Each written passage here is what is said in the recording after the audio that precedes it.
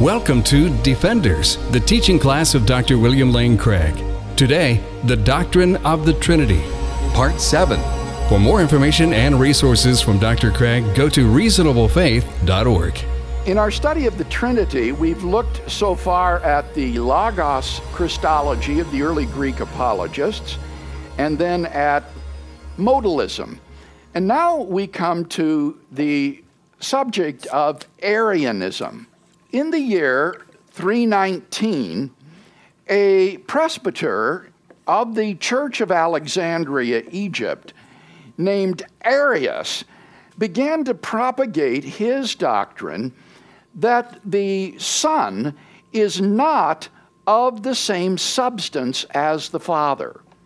You remember that according to Tertullian and other church fathers who opposed those who denied the full deity of Christ, that Christ is of the same substance or essence as the Father, and therefore fully divine.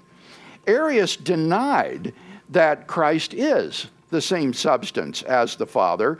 Rather, he said that Christ had been created by the Father before the beginning of the world.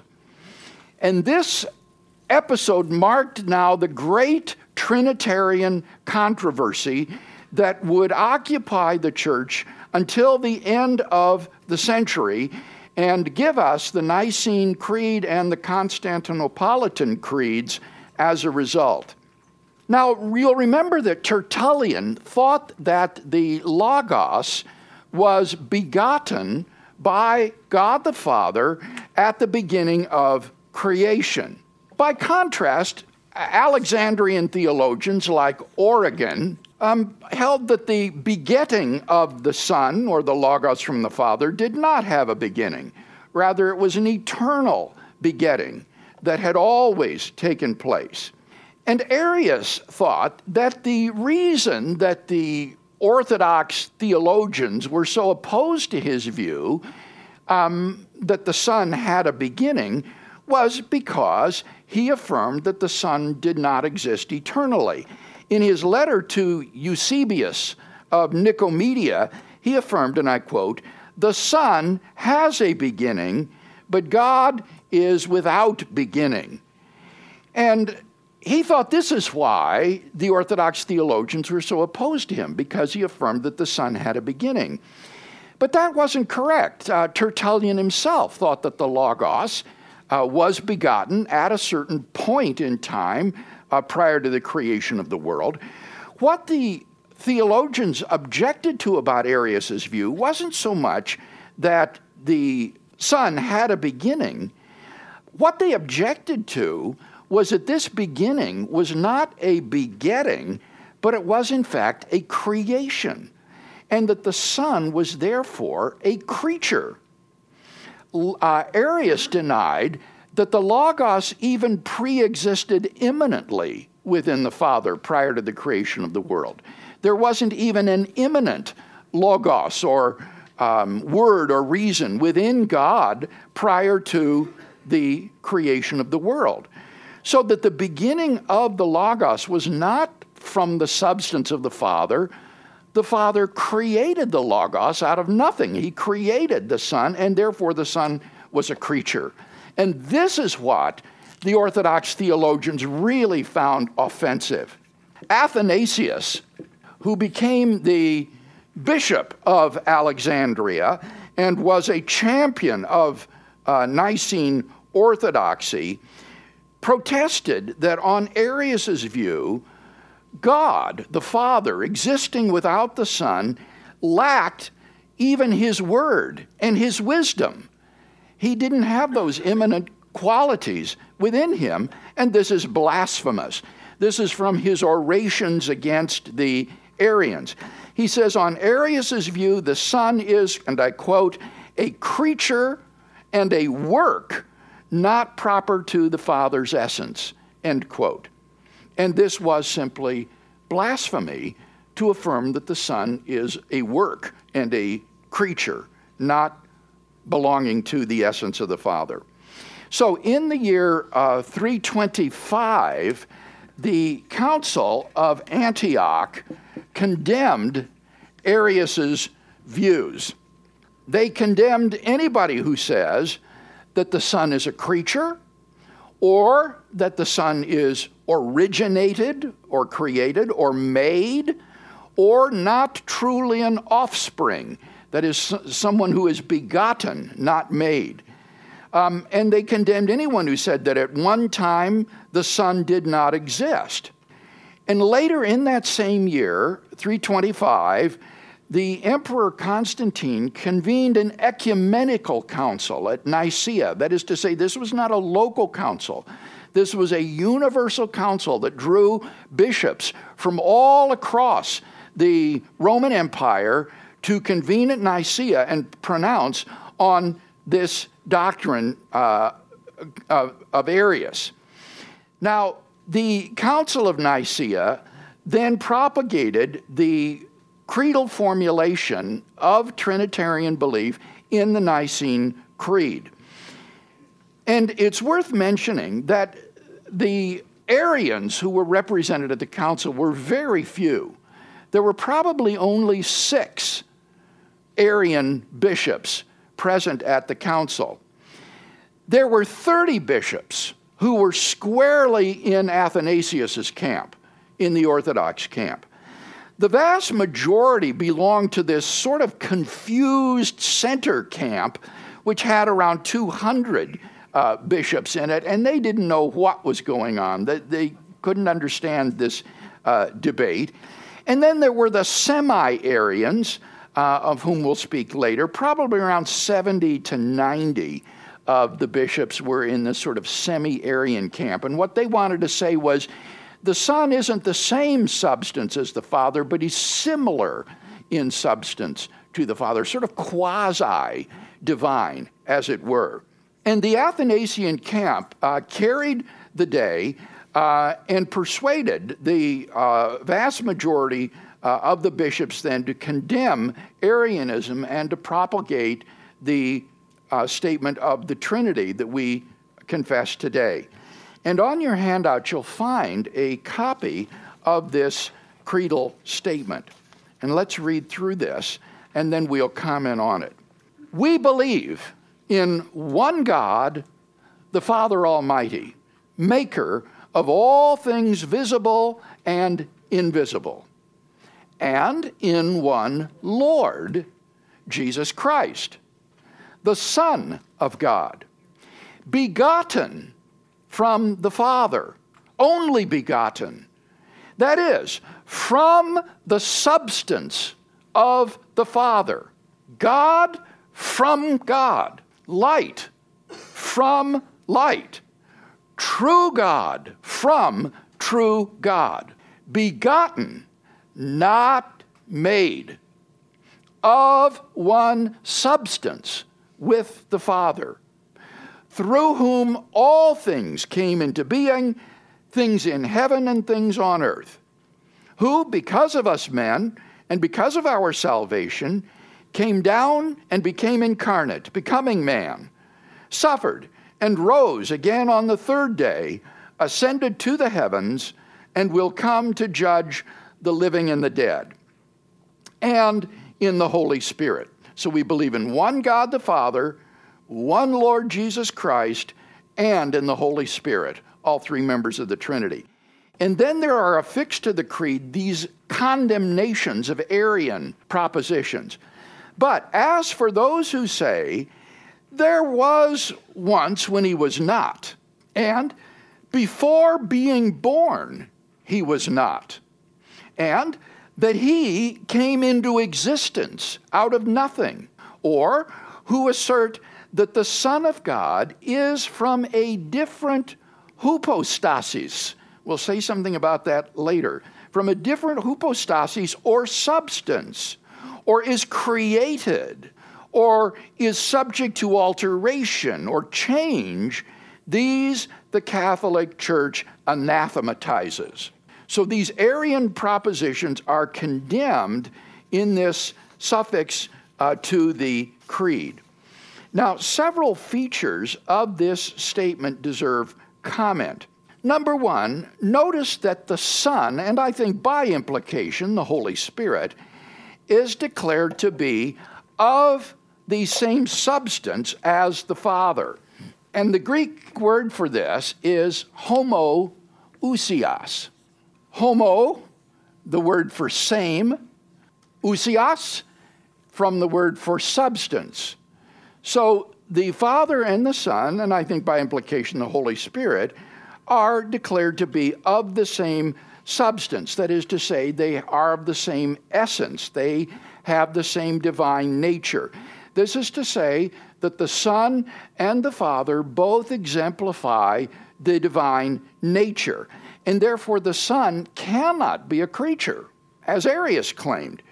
Arius wanted to say that the Son has a different nature, heterousios, from the Father. Hetero meaning different than, as in the word heterosexual, opposite sex. Heterousios, a different substance, whereas the Orthodox affirm that is the same substance, the same essence. Now, I mentioned the semi-Arians who were present at the council. They were championing the word homoousios to describe the relation of the Father and the Son, meaning that they were similar in essence. They feared that by saying they were the same substance, this would imply modalism, that there wasn't a diversity of persons in the Godhead. And so they wanted to say he's not of a different essence or substance, but he's of a similar substance. And so there was a world of difference that lay in this single iota that distinguished homoousios from homoiousios. On homoousios, the Son is fully divine. He is God. On homoiousios, he isn't divine. He doesn't have the divine essence. He is simply similar to the Father, and therefore, just as much as the Arians, they affirmed that the Son is in fact a creature and a work, which was blasphemy. All right, second point. Notice that the Son is declared to be begotten, not made. The Creed says that he is God from God, light from light, true God from true God, begotten, not made. This is the vestige of the old Logos Christology of the Greek apologists, which held that the Logos is begotten in his divine nature from the Father, but not created. And notice that this is said with respect not to Christ's human nature, but with respect to his divine nature. In his very divinity, he is begotten from the Father. And therefore, just as products of natural generation which are begotten share the same nature as their parents, cats beget cats, dogs beget dogs, people beget people, so the Son and the Father share the same divine nature because the Son is begotten from the Father, not created by the Father. The Nicene statement is based upon a draft of a creed that was proposed by Eusebius of Caesarea. Now, this isn't Eusebius of Nicomedia, to whom Arius wrote, that I quoted before. This Eusebius is from the coastal town in Israel called Caesarea. And you can still visit the ruins of this town today on a trip to Israel and see the ruins of this great port city of Caesarea Maritima there on the coast of the Mediterranean. And this is where Eusebius of Caesarea flourished and worked. And in his initial draft of the creed, he used the word logos instead of son. So whenever you see the word son in the Nicene Creed, in Eusebius's draft, he was using the word logos. The logos is declared to be begotten of the Father before all ages. And that's, as I say, the legacy of this old logos Christology of the Greek apologists. Notice similarly in the condemnations which are affixed to the end of the Nicene Creed, they reject the view that this begetting had a beginning. The begetting is eternal. They say that they condemn those who say there was when he was not, or before being born, he was not. They anathematize anyone who says that this begetting of the Son or the Logos in his divine nature is not eternal but had a beginning. Athanasius, in his treatise Four Discourses against the Arians, uses a very subtle and interesting wordplay to differentiate between the Father and the Son in this regard. It's really a pun. He says that the Father and the Son are both agenitas. Agenitas means uncreated or unoriginated. It never came into being. This is something that never came into being. And he says that the Father and the Son are both agenitas. By contrast, he says that only the Father is agenitas with two N's. This is a different word, and this means unbegotten. With two N's, only the Father is agenitas, unbegotten. The Son is genitas with two N's. He is begotten. So just as there was a world of difference with that single iota between homoousios and homoousios, so there's a world of difference between agenitas with a single N, or in the Greek a nu, and agenitas with a double N, or double nu. The Father and the Son are both agenitas in the sense of uncreated, never had a time when they came into being, but only the Father is unbegotten in the sense of agenitas. The Son is genitas, or begotten from the Father. Any questions about that terminology? Dr. Craig, the examples you gave of a child being begotten from their parents implies a precedence. In other words, the parents were there and then the child was there. And personally, I struggle with the word begotten, what it actually means. Is what you're saying that God was there and Christ came from God being a precedence? And how do you tie that to 1 John, which is in the beginning was the Word, and the Word was with God, and the Word was God? Okay, good question. Yes, there is a precedence here. Get that word out here so that we know what we're talking about. There is a precedence here, but it's not chronological. It's not a temporal precedence. The Son derives from the Father. It's a precedence of derivation. The Father doesn't derive from anyone. He doesn't derive from the Son. But the Son, on this view, does derive from the Father. The Father precedes the Son, not in a temporal or chronological sense, but in the sense that he's underivative, whereas the Son is derivative. And the examples that the Fathers often use that I've alluded to before would be things like the relationship between the sun and its rays. The sun can never exist without its rays. It's always emanating its sunlight. But clearly, the sun doesn't derive from its rays. The rays derive from the sun. So if the Son has existed from eternity, this is S-U-N, in case that's not clear, if the Son has existed from eternity, the sun rays, the sunbeams will also exist from eternity. So even though they're derivative, they have no beginning chronologically.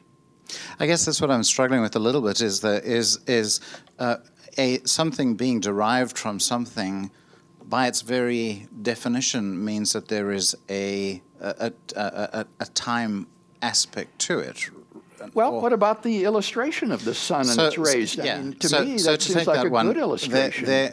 I mean, what actually produces the sun rays is obviously the chemical reaction that's happening in the sun. So there is without that chemical reaction happening, there is no subsequent ray that happens. So there is a sequence, even in that example that you give. Well, you're importing modern science into the example, which, of course, they didn't have. They didn't know about nuclear fusion or anything of that sort. So right.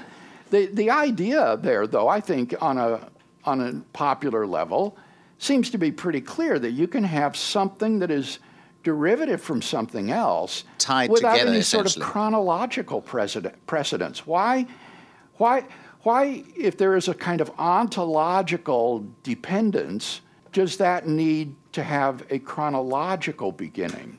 Okay. I don't see why it would. Sure. Okay. Now, I think there was a comment down here in the front from Jim. I just had a question. Who was it that used the terminologies of That was Athanasius. Again, actually, it's fairly universal among the Orthodox theologians, this distinction between agenitas, meaning uncreated, and agenitas, meaning unbegotten. But you can find it especially in Athanasius. Yes, Taewan. The Son, Christ, existed with God, but for man's sake, for the sake of man, become a tangible entity. Well, I think that is the idea. The beginning here is not just the beginning of humanity, it's the beginning of the whole world. John thinks that the whole cosmos came into being through the Logos. The world was made through the Logos. So in the beginning was just God and his word, and then the world was created through the Logos. But as a result of the speculations of these early Greek apologists, they thought of the Logos as somehow derivative from God the Father. And I agree, and for functional purpose, functional for the purpose of like physical man and their accountability. I understand the distinction, and I'm not committing myself to this view. I'm just explaining the view. What Taewan is suggesting is maybe there isn't a kind of ontological derivation of the Son from the Father. Maybe we shouldn't introduce that into the Godhead. Maybe they're just co-eternal, co-equal, but there's a sort of functional submission of the Son to the Father for the sake of the plan of salvation. And there were some church fathers who held to a view like that, but that wasn't the majority view. The majority view, because of this influence of these Greek apologists, was that there is this kind of derivation within the Godhead, the Son deriving from the Father, and then, further, we haven't talked about the Holy Spirit, but the Holy Spirit being derivative as well, deriving from the Father and the Son. Yes, over here. The way I see this is that Jesus always imitates God the Father, right? And that makes sense to me, to where Jesus always says, God's will or Father's will, not mine. But when it's saying that he's imitating, it sounds like God the Father would be the greater person of the three. And that doesn't make sense to me. Well, that's a tension, I think, within Orthodoxy that I imagine some of the church fathers would want to affirm, that the Father is greater than the Son, in the sense that the Father is not only agenitas, uncreated, but he's also unbegotten, whereas the Son has a kind of derivative being. The Father is the fount of the Son and is therefore the greatest of all. Someone asked the other day about the verse where Jesus says, the Father is greater than I. Well, I think for the Orthodox party at Nicaea, they wouldn't have any trouble with a statement like that, because they would see the Son as begotten from the Father. But this isn't a creation. That's the important thing to keep firmly in mind. They are both God in the same way as I say that puppies are dogs just as much as their parents, or kittens are feline just as much as the cats who give birth to them. They share the same nature, but the Son is begotten from the Father. All right, let's go on to the third point that I wanted to make today about this statement. Notice the condemnation at the end of those who say that Christ is a different hypostasis or substance from the Father. This clause occasioned great confusion and controversy within the early church. Hypostasis is a Greek word which is etymologically similar to, and therefore synonymous with, the Latin word substantia, or substance. And you can see that etymologically. Hupo means under, like a hypodermic needle. It goes under the skin, right? Or hypothermia, your temperature goes down. Hupo means under. It means the same thing as in Latin that sub means, like a submarine goes under the water. So in Latin, sub, and it means the same thing as hupo in Greek. Stasis and stantia are the Greek and the Latin words, respectively, for standing under something. So a hypostasis is something that stands under something. A substance, substantia, is something that stands under something in the sense that these are property bearers. They exist in themselves. Properties exist in these substances, and they're possessed by these substances. But a hypostasis and a substance would seem to be the same meaning. These two words just seem to be the Greek and the Latin of the same thing. And although the Nicene Creed is drafted in Greek, the meaning of its terms is Latin. It's in Greek, but they take hypostasis to mean the same thing as substantia. And therefore, they condemn those who say that there is a plurality of hypostases in God. There's only one substance in God, right? God is one substance. And so they condemn anyone who says that there is more than one hypostasis or ousia, substance, in God.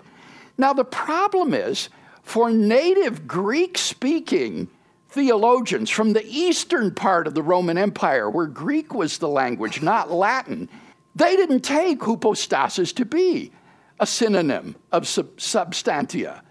For them, a hypostasis just meant an individual, a concrete individual, a bearer of properties.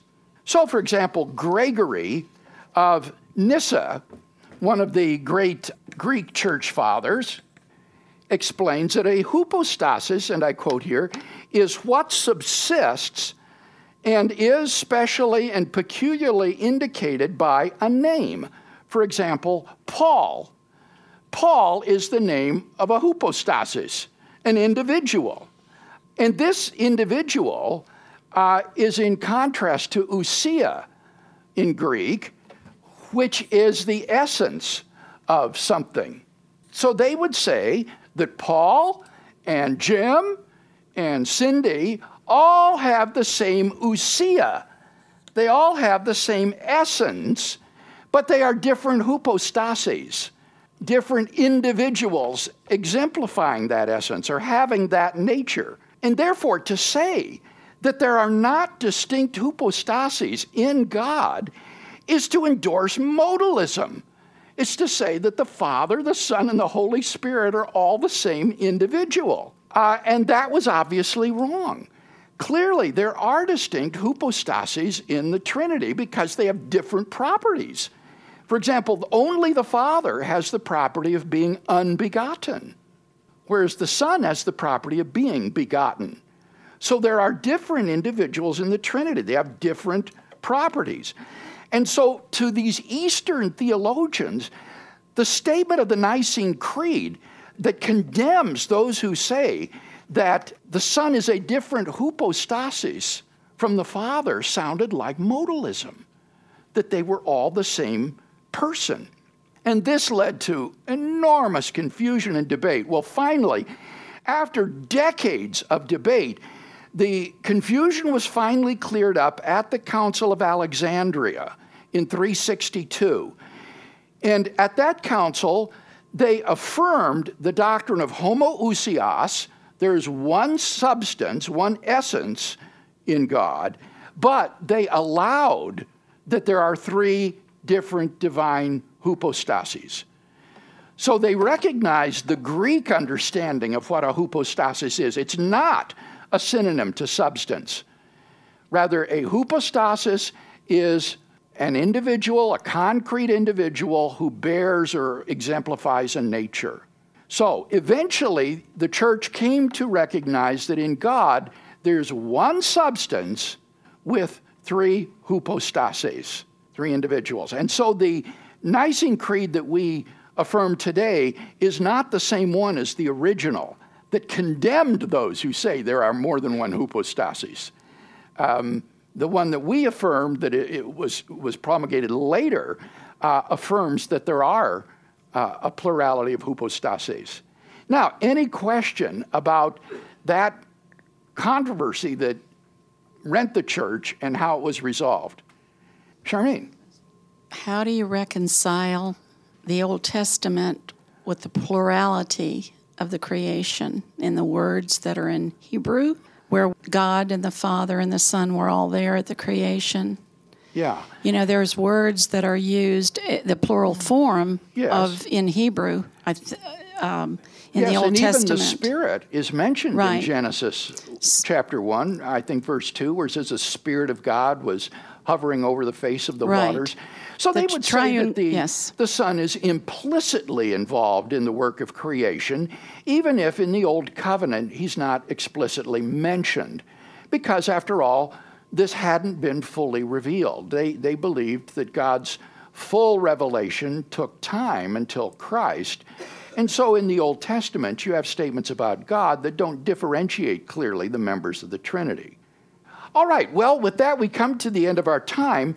But what we'll want to do next time is examine more closely exactly what these hypostases were that were affirmed to be in the Godhead. There's one God, one substance, and then there's these three hypostases. What are those? That's what we'll look at next time. So let's close with a word of prayer.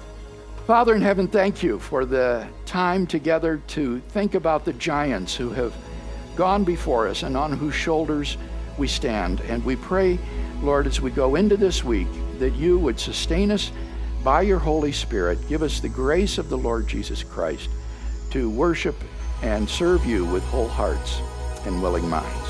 Amen. The copyright for the content of this recording is held by Dr. William Lane Craig. For more, go to reasonablefaith.org.